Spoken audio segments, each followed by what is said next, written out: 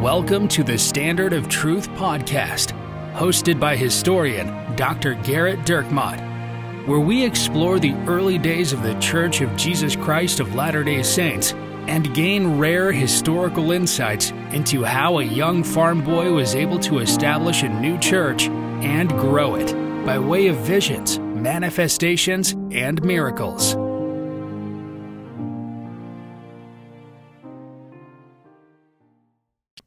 Hi, welcome to another episode of the Standard of Truth podcast. I'm your host, Dr. Garrett Dirkmaat, and I'm joined by my friend, Professor Richard Leduc. Hello, Garrett. This podcast is our 4th of July spectacular podcast. Hopefully, you're going into the 4th of July weekend and you have wonderful plans. We're here to tell you about the early church's feelings on the 4th of July. But before we get to that, we received an email that we wanted to read. This comes to us from Tanner. In December, 7 months ago, I emailed you and asked you if you could discuss the violence in Missouri and why it occurred.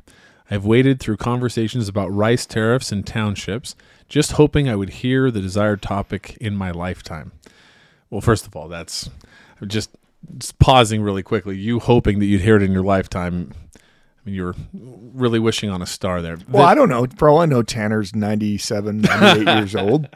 I mean, I think you're being a little ageist in your assumptions that maybe he's 99 years old and he's... Oh, no. I'm just saying that he was really showed a lot of hope that he would ever hear it. He could have been 11 and there's a lot of possibly misplaced hope on a lot of listeners' part.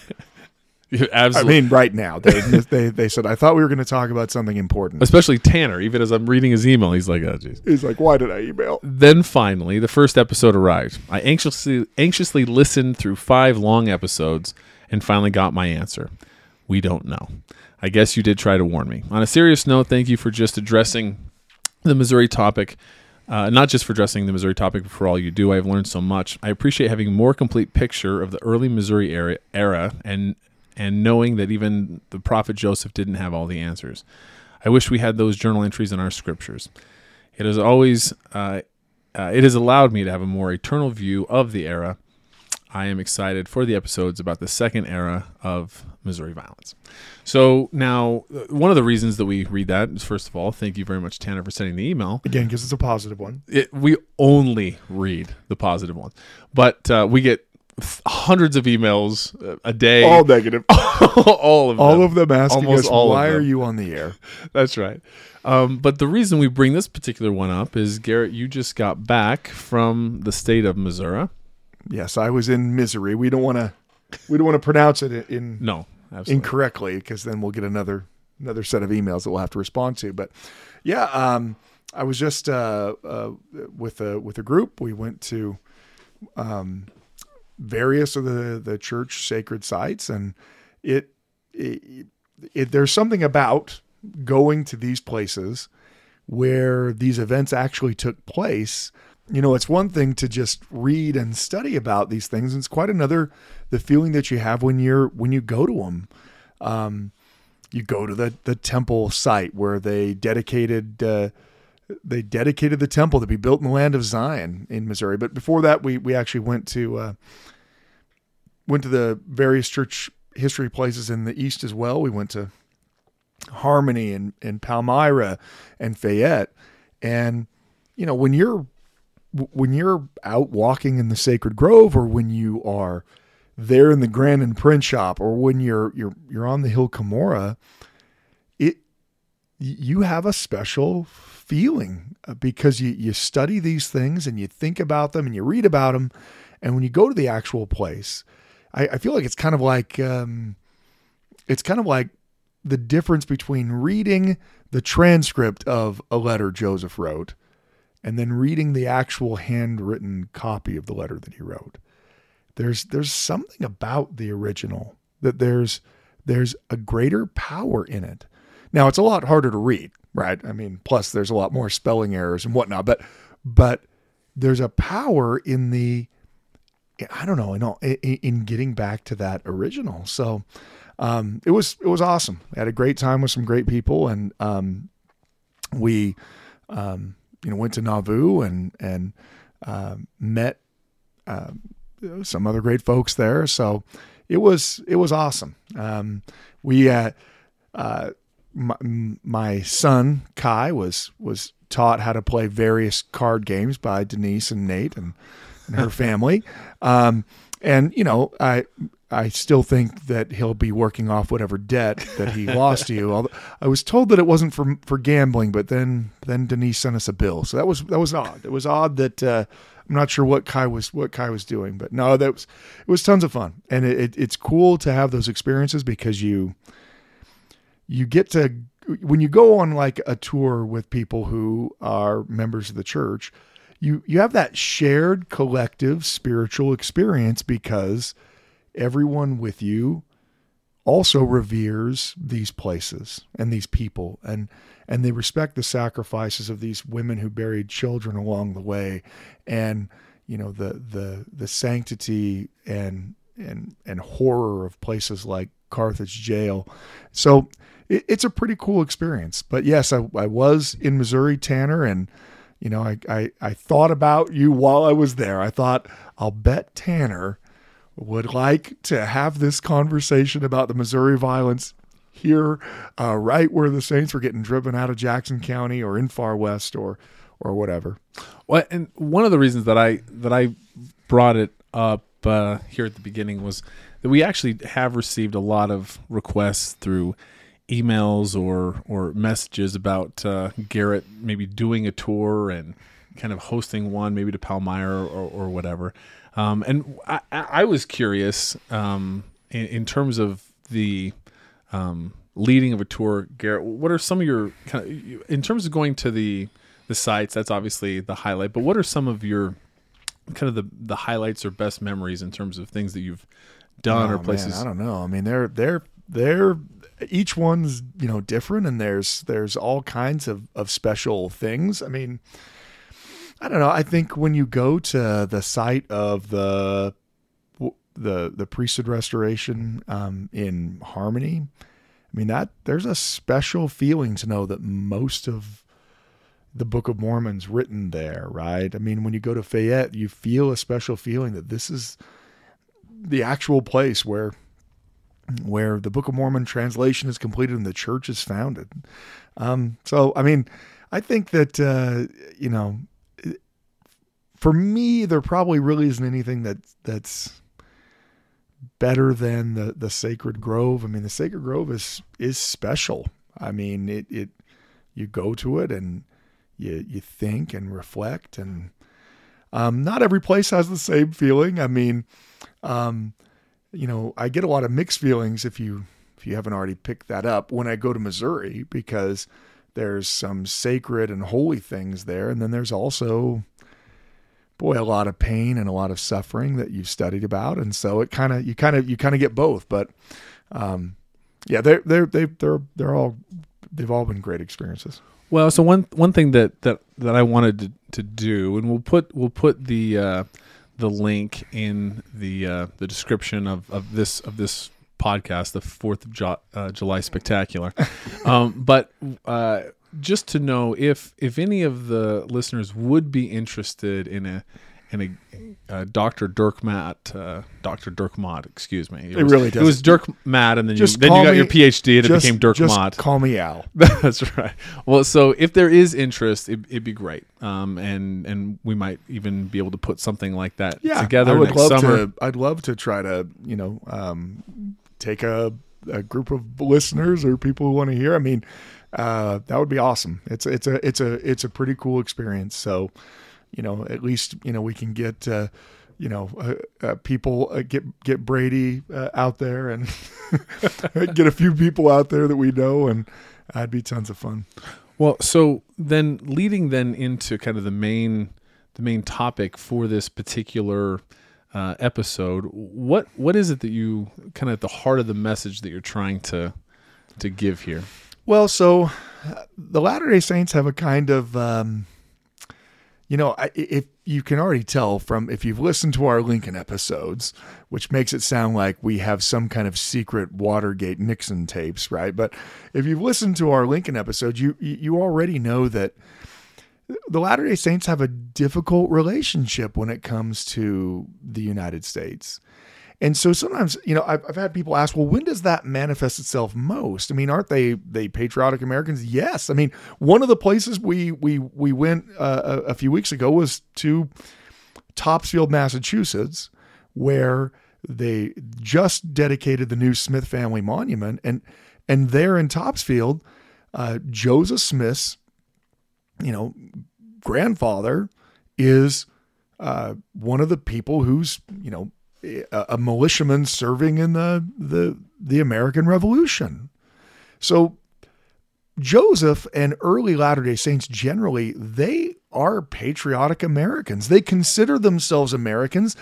In fact, they see the gospel as being a part of their Americanism. They see the United States as being this first land with the land of liberty. And then the Book of Mormon talking about how important religious liberty is. I mean, that they see a connection between their nation and their faith. So that is what is going to actually cause a great deal of growing pains for them. And frankly, for Joseph, it seems like he never quite fully comes to terms with just how corrupt the 19th century political system is. Joseph has a lot of faith, it seems, that at some point somebody is going to just do the right thing and help the saints get their lands back that have been stolen in Missouri, prosecute people for the murders and the assaults that were committed in Missouri. And it seems like, again, as a historian, we know it all, right? So we get to look back and be like, oh, I don't know why he ever thought that would work. But, you look back and you say, man, Joseph really seemed to think that at some point, some politician would intervene and come to the saints' rescue. And they do have occasional politicians who for a very brief time help them, but no one's ever petitioning to get their land back for them. No presidents mobilizing troops to take the saints back to their Jackson County lands. And so I wanted to talk a little bit about the difficult nature that the saints find themselves. And I know I've shared part of this in previous podcasts, but I thought I'd go a little bit more in depth. So in 1841, so this is in Nauvoo, 1841, the saints have the Nauvoo Charter. They are rapidly expanding as a city, rapidly becoming the largest city in Western Illinois, and soon they'll be nearly the size of the largest city, Chicago.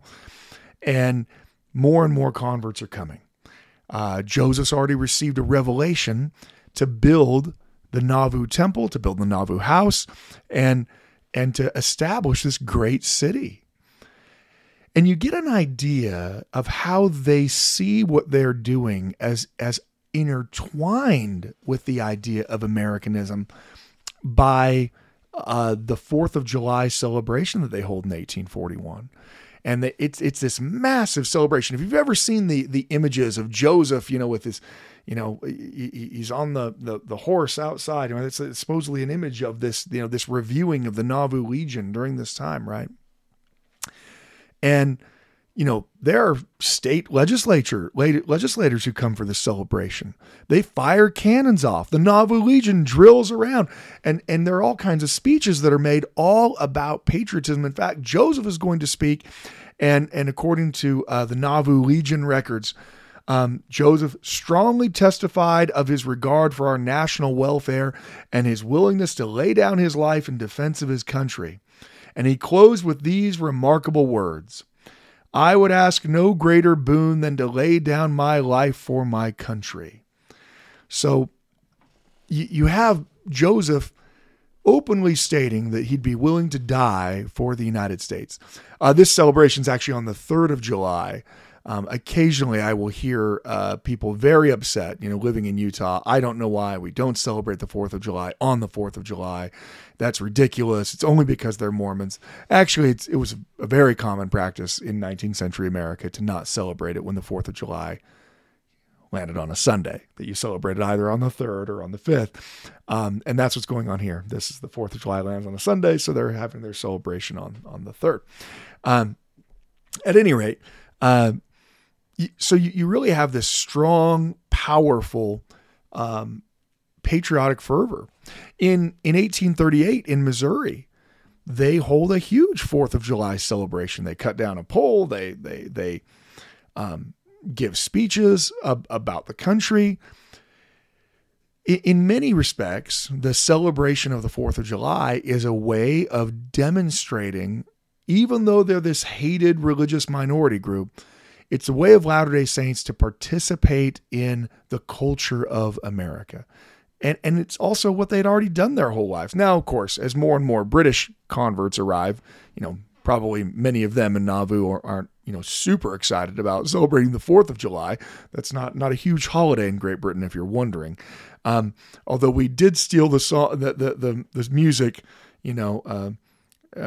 My Country 'Tis of Thee, right, from God Save the King. So it makes sense that we could at least play that, and they might think that we're celebrating monarchyism. But at any rate, Joseph and the Latter-day Saints generally certainly see the problems in the American political landscape, but they also believe that things are going to change.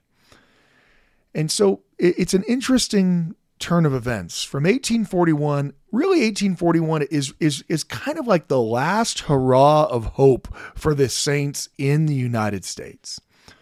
It's while Nauvoo is still building. It's after the horrors of Missouri. It's while the politicians in Illinois are still friendly disposed, at least many of them, towards the Saints because they want their Democratic votes. But before you really start to hit some headwinds in 1842. 1842 is a year of multiple large apostasies, including John C. Bennett's, and all kinds of slander that's put out by the church. It's also the same year that Wilburn Boggs, the former governor of Missouri who issued the extermination order, he's going to be shot, and Porter Rockwell, as we've talked about on a previous episode, is going to be accused of that murder. But Joseph is also going to be indicted by Missouri for essentially ordering Rockwell to murder him. Now, there's no evidence of any of this at all, except for John C. Bennett saying, oh, yes, Joseph did that. I mean, a lot of hearsay evidence. But Missouri, desperate to hide and get out from behind this kind of growing negativity surrounding what happened to the Mormons in Missouri. As the years go by and more understanding comes of just how violent and awful the expulsion of the Mormons was, the more Missouri doesn't look very good. So indicting Joseph Smith is a way of kind of resetting that public relations campaign, because if Joseph's guilty of trying to murder Wilburn Boggs, well, then all the things we ever said about the Mormons and all the things we ever did to the Mormons, including stealing all of their land, well, that was justified because the Mormons are a bunch of murderers that need to be dealt with. And Joseph's going to spend the next year dodging, attempts to extradite him, to be kidnapped, to be drugged back to Missouri. And for some crazy reason, Joseph thinks if he goes back to Missouri, he might be ordered to be shot. And so, 1841 is really this, it's almost like this high point before you start to go down towards this, the events that will eventually all spiral into Joseph Smith being murdered at Carthage. But Joseph still seems to believe that at some point, some politician is going to intervene because he believes in American democracy. That belief, as we talked about in Joseph Smith's election campaign episodes, if you haven't heard that one, you might want to go back and listen to that. Or I can give you the Cliff Notes version. Joseph Smith ran for president. And one of the reasons why he did was because he wanted to bring attention to the plight of the Latter-day Saint cause. But even in that presidential campaign, even when Joseph is essentially running as a third party, as a protest movement against the other political parties of the day, How does Joseph open that? He opens it with a call to the most iconic American document that exists, which actually isn't the Constitution. Yes, Americans love the Constitution, but the Declaration of Independence is the document that people have memorized. Outside of the First and Second Amendment of the Constitution, most Americans probably can't quote very many parts of the Constitution to anyone, or the preamble to the Constitution. But almost every American knows the words that Joseph quotes when he opens his presidential campaign. He says, "My cogitations, like Daniel's, have for a long time troubled me when I viewed the condition of men throughout the world, and more especially in this boasted realm, where the Declaration of Independence, quote, holds these truths to be self-evident, that all men are created equal, that they are endowed by their Creator with certain unalienable rights, that among these are life, liberty, and the pursuit of happiness. But at the same time, some 2 or 3 millions of people are held as slaves for life because the spirit of them is covered with a darker skin than ours." I mean, Joseph's very bold proclamation against slavery in his presidential campaign also shows that Joseph is not protesting against the United States. He's quoting from the Declaration of Independence because what his protest is that Americans aren't living up to the standards of the document that was created. And he's pointing out the hypocrisy that's there. Here's the hypocrisy. Your founding document says we are all equal, and you hold 3 million people in chains. So I guess we're not all equal, are we? Right? He's not hating what the United States idea is. He's hating the fact that we have politicians who are so feckless and leaders who are so spineless that they're unwilling to do what's right for lack of popular appeal. I mean, look, it's really, really popular in America today to have a problem with slavery. I know we all want to believe that in the 1840s, most Americans also had a problem with slavery. And historians would tell you that that's just not true. Yes, there are some incredible men and women who are abolitionists and are helping on the Underground Railroad and are adamant and opposed to slavery. And they are the smallest fraction of a minority in 1840 in the United States. So the reality is politicians didn't act on slavery because it wasn't popular to do so, or because they were afraid of what might happen if they did. So Joseph is quoting from this founding document in the United States to point out some of the problems with it. Now, of course, Joseph has already made the decision. He's not planning on winning the campaign. He's already made the decision that, in fact, the Latter-day Saints are not going to be able to get freedom of religion, freedom from mobbing, freedom to practice the religion as they please inside the United States. So in 1841, Joseph is leading this gigantic Independence Day bash. By 1844, Joseph is running for president on a protest candidacy, protesting the failure of American democracy to live up to its ideals. Now, Joseph's never going to get to see the end of that campaign. In fact, it's that summer that delegates are supposed to meet in Baltimore to determine whether or not they elect Joseph to be their candidate for his reform party that he's launched, because Joseph is going to be murdered before anyone will get to see how that campaign would have fared. And he's going to become the first declared presidential candidate in American history to be murdered. And it's interesting that that's actually how his murder is reported by some newspapers, is as an awful assassination, which has more political connotations than just a murder.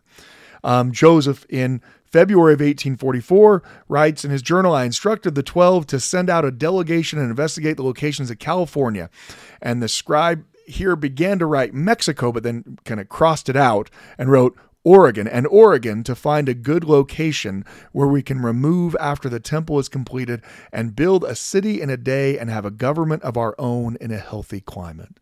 So by February 20th of 1844, Joseph has they've not already made that decision. He's sending out a delegation, or they intend to send out a delegation at any rate, to go find a new place to live outside of the United States.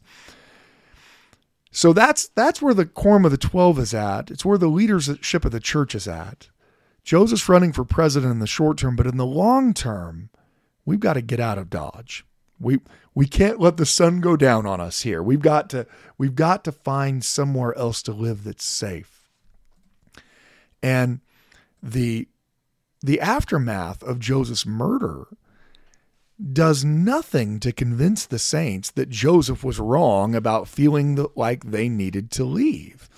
In fact, only a few short months after Joseph is murdered, the state is going to rescind the Nauvoo Charter. Now, what does that mean?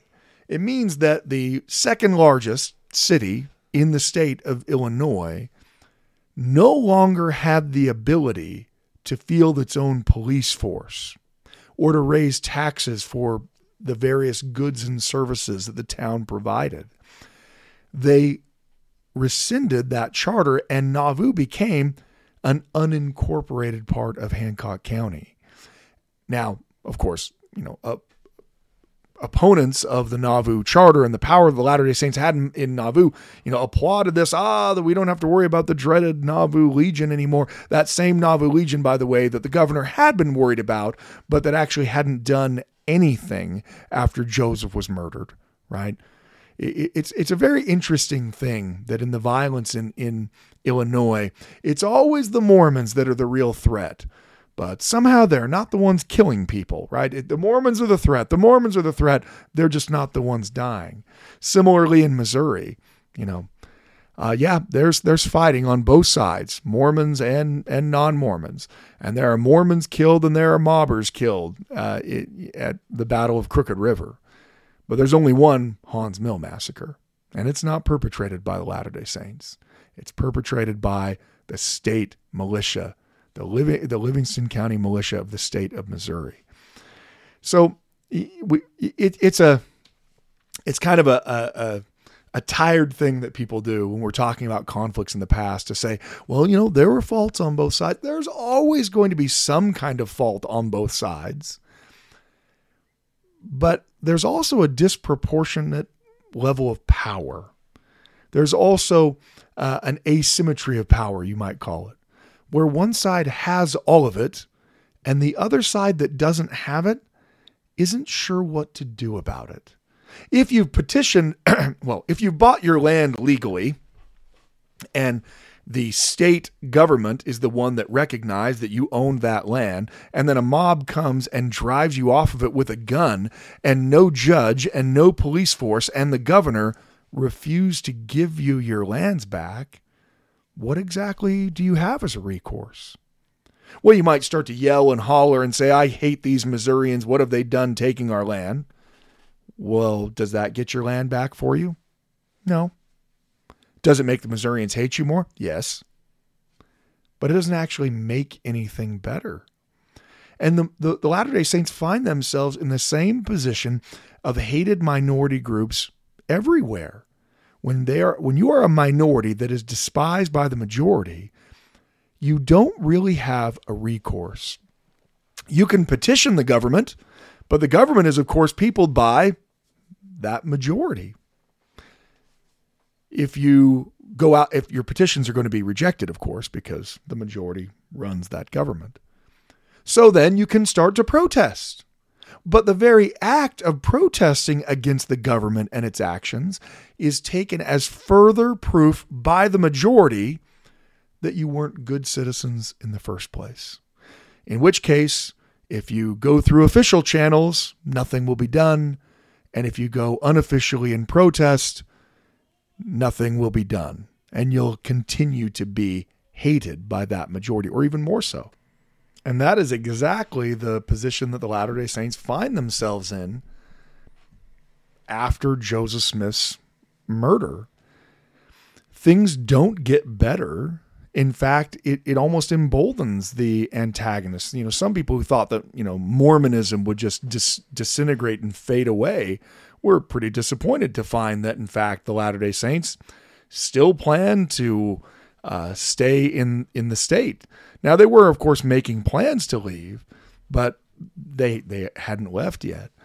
And so right after the Nauvoo charters rescinded in January of 1845, Brigham Young will say, "The nation has severed us from them in every respect and made us a distinct nation just as much as the Lamanites. And it's my prayer that we may soon find a place where we can have a home and live in peace according to the law of God. I hope to find a place where no self-righteous neighbors can say that we are obnoxious to them." This idea that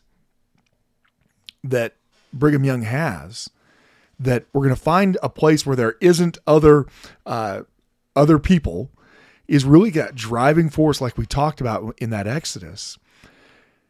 In fact, as the time goes on, as they get closer to that Exodus, as they get closer to the summer of 1845, Brigham Young is going to reiterate this in the Council of 50 Minutes. He's going to say, "The Gentiles have rejected the gospel. They've killed the prophets. And those who have not taken an active part in the murder all rejoice in it and say amen to it. And that is saying that they are willing the blood of the prophets should be shed. The Gentiles have rejected the gospel. And where shall we go to preach? We cannot go anywhere but to the house of Israel," or to the American Indians, is what he's saying. "We can't get salvation without it. We can't get salvation anywhere else." He reiterated that the Mormons needed to, quote, "get out of the jurisdiction of the United States." So it kind of gives you an idea of where they're at.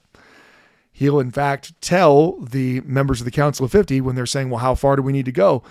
Brigham will say, if we can get 100 miles beyond the jurisdiction of the United States, we're safe for the present, and that is all we ask. We want to get between some of those mountains where we can fortify ourselves and erect the standard of liberty on one of the highest mountains we can find.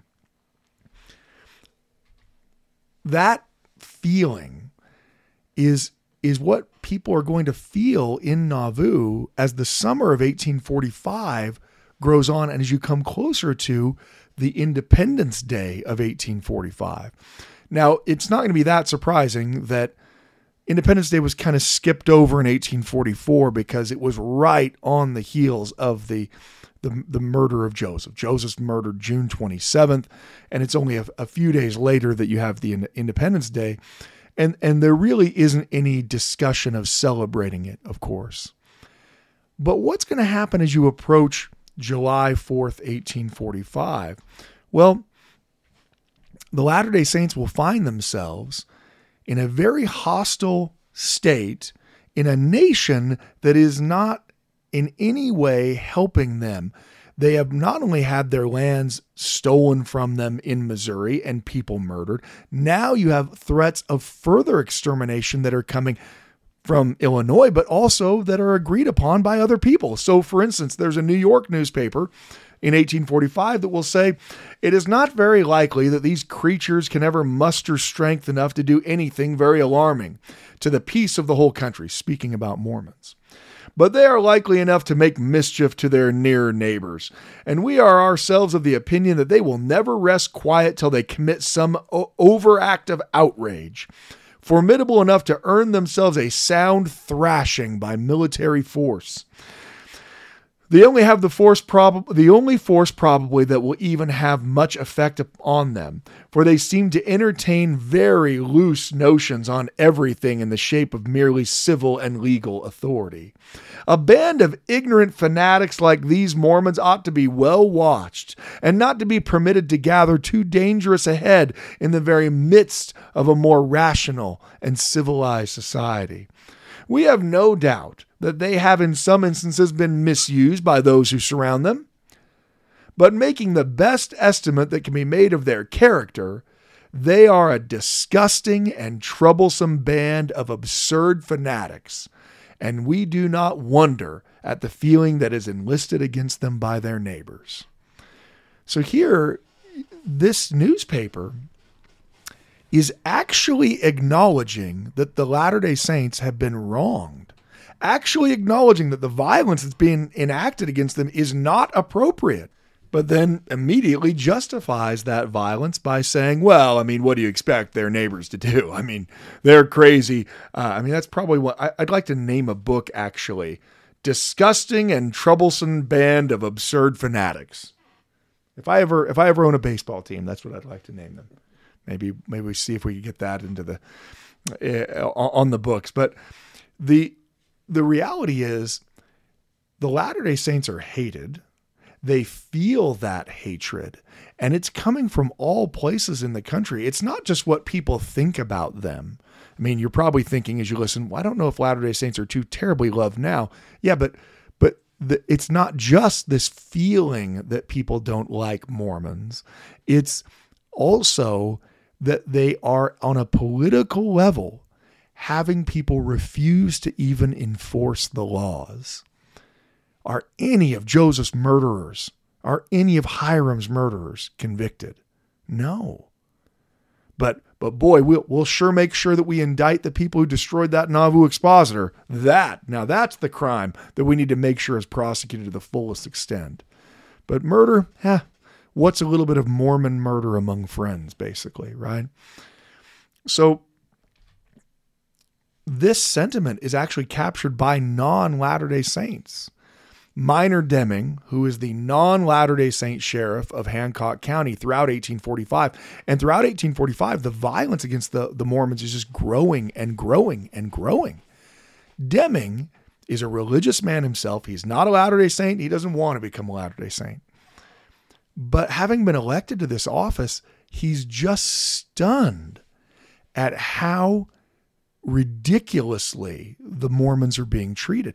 And so he's going to write a letter to his parents in July of 1845, where he explains the things that are going on. He writes to them, the mob party that murdered the Smiths in jail tried and hoped to burn out and expel the Mormon population of the county, amounting to about 12 or 15,000 people, with their friends and its political influences, makes a violent, desperate, and lawless faction. The mob, with their friends, and political influence, make a violent, desperate, and lawless faction.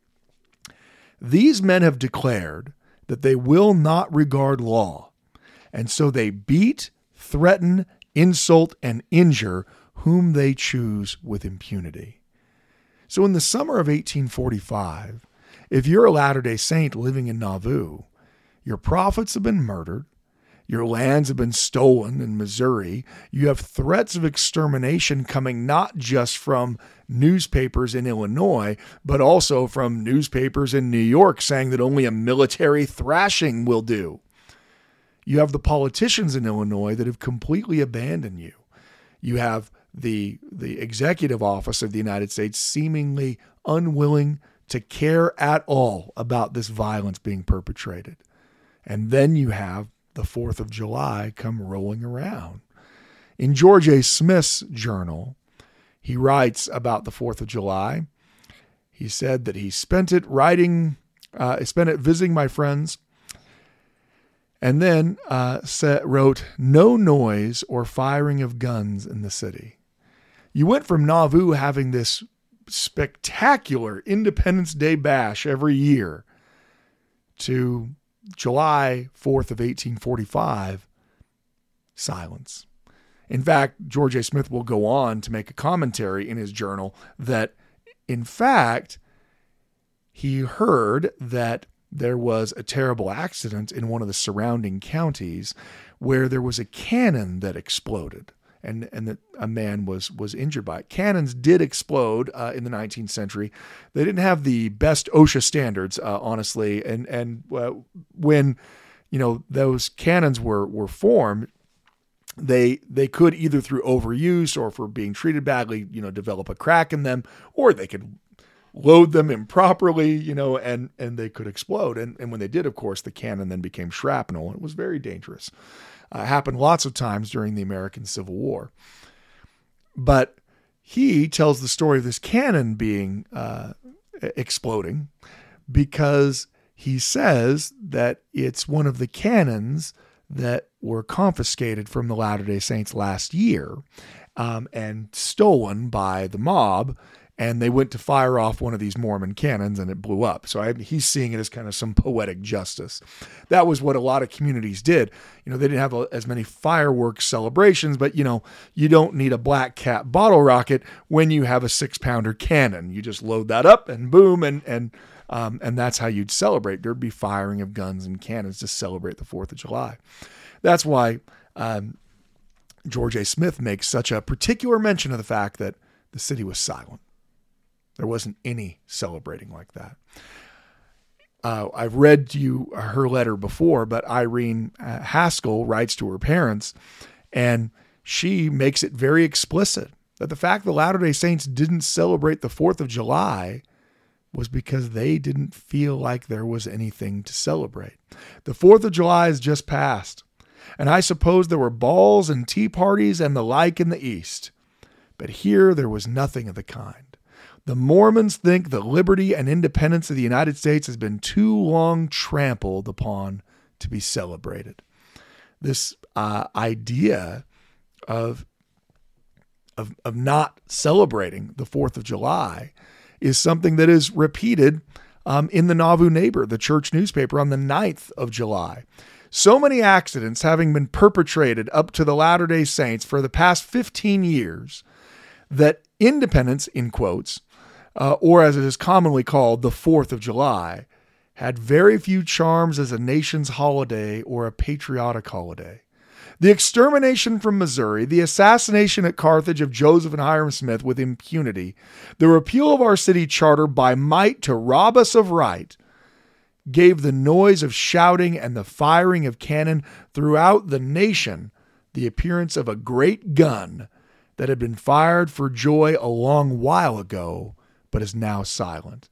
Here you can tell that the Nauvoo Neighbor is trying to make clear the point. Hey, we used to celebrate this day more than anybody did. But listen to what has happened to us just in the past 7, 8, 9 years. Truly, we have entered upon the 70th year of liberty or Republican administration of government. But from the intestine commotions and divisions, religious and political, we may safely quote the psalmist's words. The days of our years are 80 years and 10, and if by reason of strength they be 80 years, yet it is their strength, labor, and sorrow, for it is soon cut off, and we fly away. Who knoweth the power of thine anger? Even according to they fear, so is thy wrath.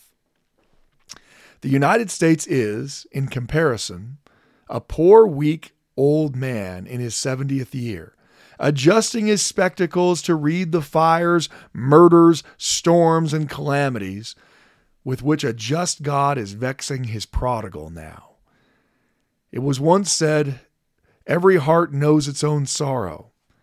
But while we, as a people and a portion of this government, are witnesses of the disease that is wasting the whole nation, who save the saints? Acknowledge that the sweeper is at the door. You can see there that they see the United States as essentially fallen and into disrepair. That idea of the 70-year-old man is weak and looking at his spectacles. And that terminology, the phraseology in the Nauvoo Neighbor, that a just God is vexing his prodigal now. The Latter-day Saints in 1845 see the United States as having been a great land that had a noble birthright and having thrown it away over politics, over money, over whatever, but having cast aside that birthright, just like the prodigal son who said, give me my money now, and spent his strength with harlots, right? That's their view. So it seems to be an almost coordinated thing in Nauvoo in 1845, that they weren't going to celebrate the 4th of July. Now, what happens, of course, is that lack of celebration, that silent protest, They don't go around attacking other people and saying, what are you doing celebrating the 4th of July? They're not burning flags in Main Street. They simply do nothing. And what happens? Well, there are multiple newspapers that decide to take notice. The same newspapers who couldn't be bothered with the fact that people are being murdered and houses are being burned down. We're not going to report on that. But boy, they sure can report on things going on in the Nauvoo area of Illinois when it's not celebrating the 4th of July. The St. Louis New Era reported, 4th of July in Nauvoo. We are informed by a gentleman who spent the birthday of American independence in that city of fanatics that no notice whatever was taken of it. The usual business of the place was carried on without interruption. A large number of persons were at work on their holy temple on that day, and our informant inquired of some of the principal ones, why was the day not observed? Their reply was that they considered this no land of freedom, but of despotism, and besides, they had no part or lot in the government. So, Garrett, that's the second time the word fanatics is used. I assume that they're referencing the baseball, Philadelphia, baseball mascot. Yeah, they're big Philadelphia Phillies fans. You know, they're so excited. They knew that one day they'd have a Latter-day Saint on the team, and so exactly. That's exactly why they're very excited about it. So, I mean, that it seems to be used again and again. Where does it get its genesis? Yeah, the term fanatic today, I mean, still has a negative connotation. I mean, outside of being a Phillies fan, it has a negative connotation, but you actually most often hear it today in terms of political extremism, right? But frankly, the term fan, when we talk about baseball fans, comes from the term fanatic. That's actually where it comes from. That's where we get, and when we say, oh, there's fans in the stands, it's these people that are really zealous. So if you go back to the 1828 definition, which would have been more in line with what they were talking about, you'll notice that it is much more religiously based. And so these papers are making this criticism as a religious criticism. So we read from the Webster's Dictionary, a person affected by excessive enthusiasm, particularly on religious subjects, one who indulges in wild and extravagant notions of religion, and sometimes exhibits strange motions and postures and vehement vociferation in religious worship. Fanatics sometimes affect to be inspired or to have intercourse with superior beings. Well, boy, it's almost like he wrote that after the church was founded in 1830 as a way of describing it. They're claiming they have, it kind of gives you an idea of just how closed many 19th century Americans think the heavens are, that the definition of someone who's a fanatic is someone who claims that they've had conversation with superior beings. So, but yeah, these newspapers are using that as in the most derogatory way possible, that they have a fanatical zeal. But you'll already notice that the Latter-day Saints decided that they weren't going to celebrate the 4th of July as a silent protest of how horribly they'd been treated. The response from the St. Louis New Era isn't to say, man, I mean, I know we've been treating these people bad, but I didn't know it was that bad. But it's instead to say, this is perfect proof of what terrible people they are. I always knew they were terrible. Now I know how terrible they are. Here's another one from the Galena Gazette. After criticizing the Mormons' failure to properly celebrate the 4th of July, this paper wrote, yet these men hold the controlling potential influence in this congressional district. Because again, politics, it's hard to imagine a world where people would hate one another on the basis of how they vote alone. But imagine that world where someone could care so much about politics that you would hate another human being because they don't agree with you on it. But in the Galena Gazette's world, that is a big deal. What's the real problem with the Mormons? Well, they're going to vote in this congressional district. We're going to let these people vote.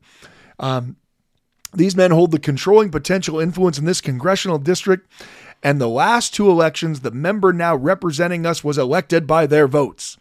How highly must the elective franchise be prized when the will of the people can be counteracted by an influence such as this? It is strange that laws should be disregarded and trampled underfoot, as they have been recently, when those who make and execute our laws receive their power from such hands. Well, here the Galena Gazette is turning it around the other way. How is it possible that we keep getting a Democrat as a representative instead of a Whig because we let these crazy Mormons vote? These same Mormons who don't even respect our country enough to celebrate the 4th of July properly. Now, of course, the Mormons had been celebrating the 4th of July properly.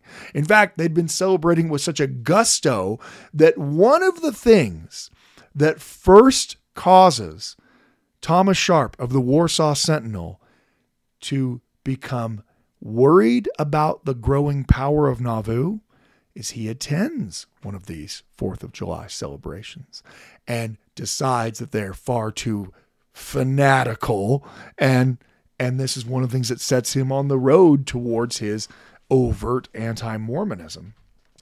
The Latter-day Saint response to these papers that were acting outraged that the Mormons weren't properly celebrating the 4th of July the way they should is, there's enough sarcasm here to, if it were fertilizer, it could turn the Sinai Desert, into, the Snake River Plain in Idaho. I mean, there's a lot of sarcasm. This is the response. The above quills of the inner man pricking through the hypocrite's hides make the saints feel all over.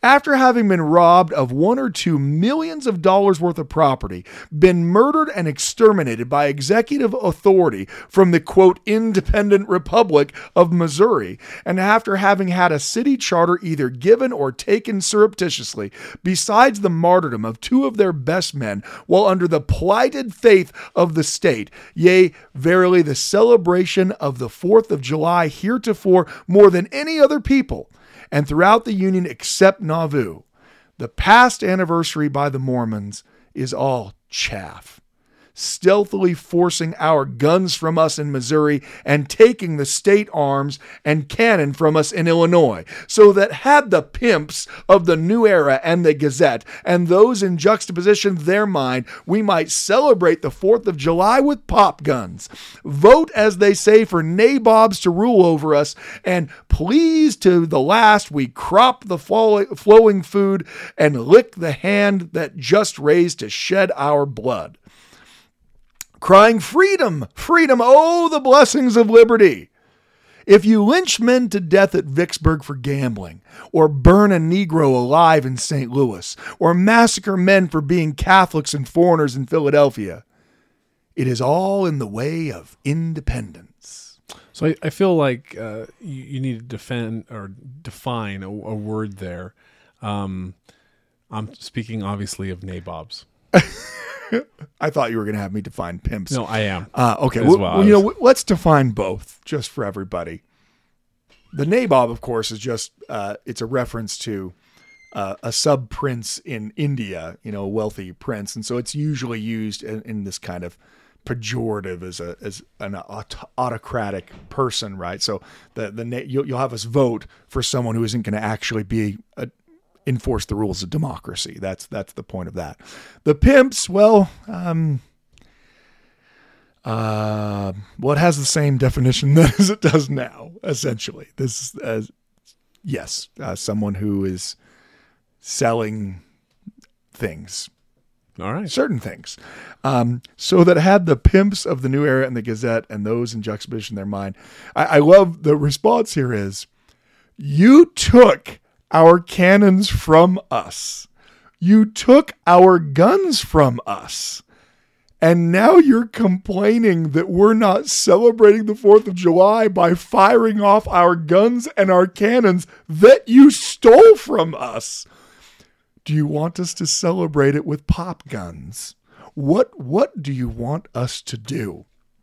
And then, to kind of give a poignancy to the fact that this isn't just a Mormon problem in the United States. It is a problem of the tyrannical Protestant majority, the Protestant white majority. That's what stood out to me. It was interesting. They listed several grievances of other groups. And these are things that had all just recently occurred, that they're reading in the newspapers. They are things that are outside of the realm of justice, right? You're going to lynch a man to death in Vicksburg for gambling. What does that mean? Did he have a trial? Is the punishment of death what's meted out for gambling? Nope. But guess what got meted out to that guy? Death, right? Burn a Negro alive in St. Louis. So some black man is murdered by a mob in St. Louis in Missouri. And of course that doesn't matter. Or the massacre of men for being Catholics and foreigners. It's not just Catholics and other religion, but also foreigners. Most of the foreigners at this time that they're going to be talking about are primarily going to be both Irish immigrants who are coming, then also some Germans, right? That they're rejected as not being true Americans and therefore not entitled to the protection of the law. The writer of this is making a very clear connection that there's a sickness inside the American democracy. That sickness is that only the rights of the Protestant white majority are going to be defended. The laws only exist to protect those who are in the majority. And if you happen to be a Catholic, or if you happen to be an immigrant, or if you happen to be black, or if you happen to be a Mormon, you'll be lucky if those laws ever apply equally to you. And so the Latter-day Saints find out through their 4th of July protests what minority groups have often found out throughout the history of the United States. And that is that there actually isn't an effective way to protest your ill treatment at the hands of the majority. If you do nothing, if you just let all the violence pass over you, you let all the injustices, you let the many murders go by without any indictments, you let the destruction and stealing of property to go without any repercussion, well then nothing happens. No one's ever prosecuted. Everyone just says, you're fine, I think you're overreacting. If you do protest in any way that catches notice of the majority, they then turn around and attack you further for being a bad American for the very fact that you protested. It's really a no-win situation for these despised groups that are in the minority. If they do nothing, their treatment never changes. If they protest, the very fact that they're protesting is proof to the majority that they are the terrible people we already thought they were. And so there's a reason why Latter-day Saints, when they leave the United States, they're not leaving crying as they leave the land of their first inheritance. Yeah, they're Americans, many of them, although there are many British converts by that point. And of course they miss their families. Of course they don't want to leave the country. But like Orson Pratt said in his last address that he published before they left, he was happy to go because he would rather die in the wilderness than to be destroyed by these mobs in this supposed land of liberty. The Latter-day Saints find out that they aren't able to get freedom of religion inside the United States. And when they tried to protest the treatment that they've received, not by, going and setting fire to the State House in Springfield, but just by not celebrating the way the rest of the people around them are, they're immediately attacked as being even greater traitors than we ever thought they were. Now, I'm not saying that people can't celebrate the 4th of July. If you're wondering, we do again begin celebrating the 4th of July when we get to Utah territory. And the Latter-day Saints have a history of celebrating the 4th of July. to various degrees, all the way up through to the present. But this is an interesting historical example of when Latter-day Saints as a community said, we are not going to celebrate a nation which refuses to recognize the laws of the country. We're not going to celebrate the independence of a nation that is murdering our people and refusing to enforce the laws. So hopefully everyone got a nice little tidbit there. You're still welcome to celebrate the 4th of July. Happy 4th of July, everybody. Now look, we will also be celebrating. My dad, the irony of this is my dad loved the 4th of July. It was his favorite holiday. He loved 4th of July and Christmas. My dad was born in another country. He was born in the Netherlands, in Nazi-occupied Holland. And I don't know if that was it, but I think so. He just had a profound love of the United States. He loved it. He loved it to the point where he felt it was disrespectful if people wore like an American flag T-shirt, because that's the flag of this country, and you're going to spill your hot dog's ketchup on it. You know what I mean? Like that flags aren't to be worn. Flags are flown. And he put a flagpole up at our house, and he would dutifully, put up and take down that flag. And so the point of this wasn't to say, no one should celebrate because there have been horrible things that have happened in the United States. There's obviously been some wonderful things that have happened in the United States as well. And despite the horrors that the Latter-day Saints went through, in the end, this did seem to be the only land at the time that God could have reestablished his church in.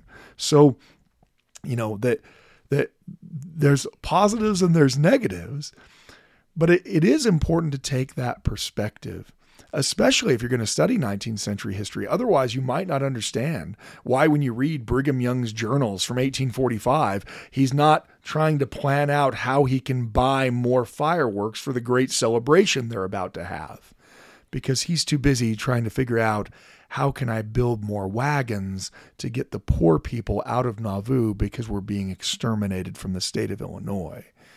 And I think it's always important to take a step back and to realize that just because you might have a certain experience with the nation doesn't mean that every other person at every other time in American history has had that experience. Latter-day Saints should be especially sympathetic to people who feel like they're being abused by the government.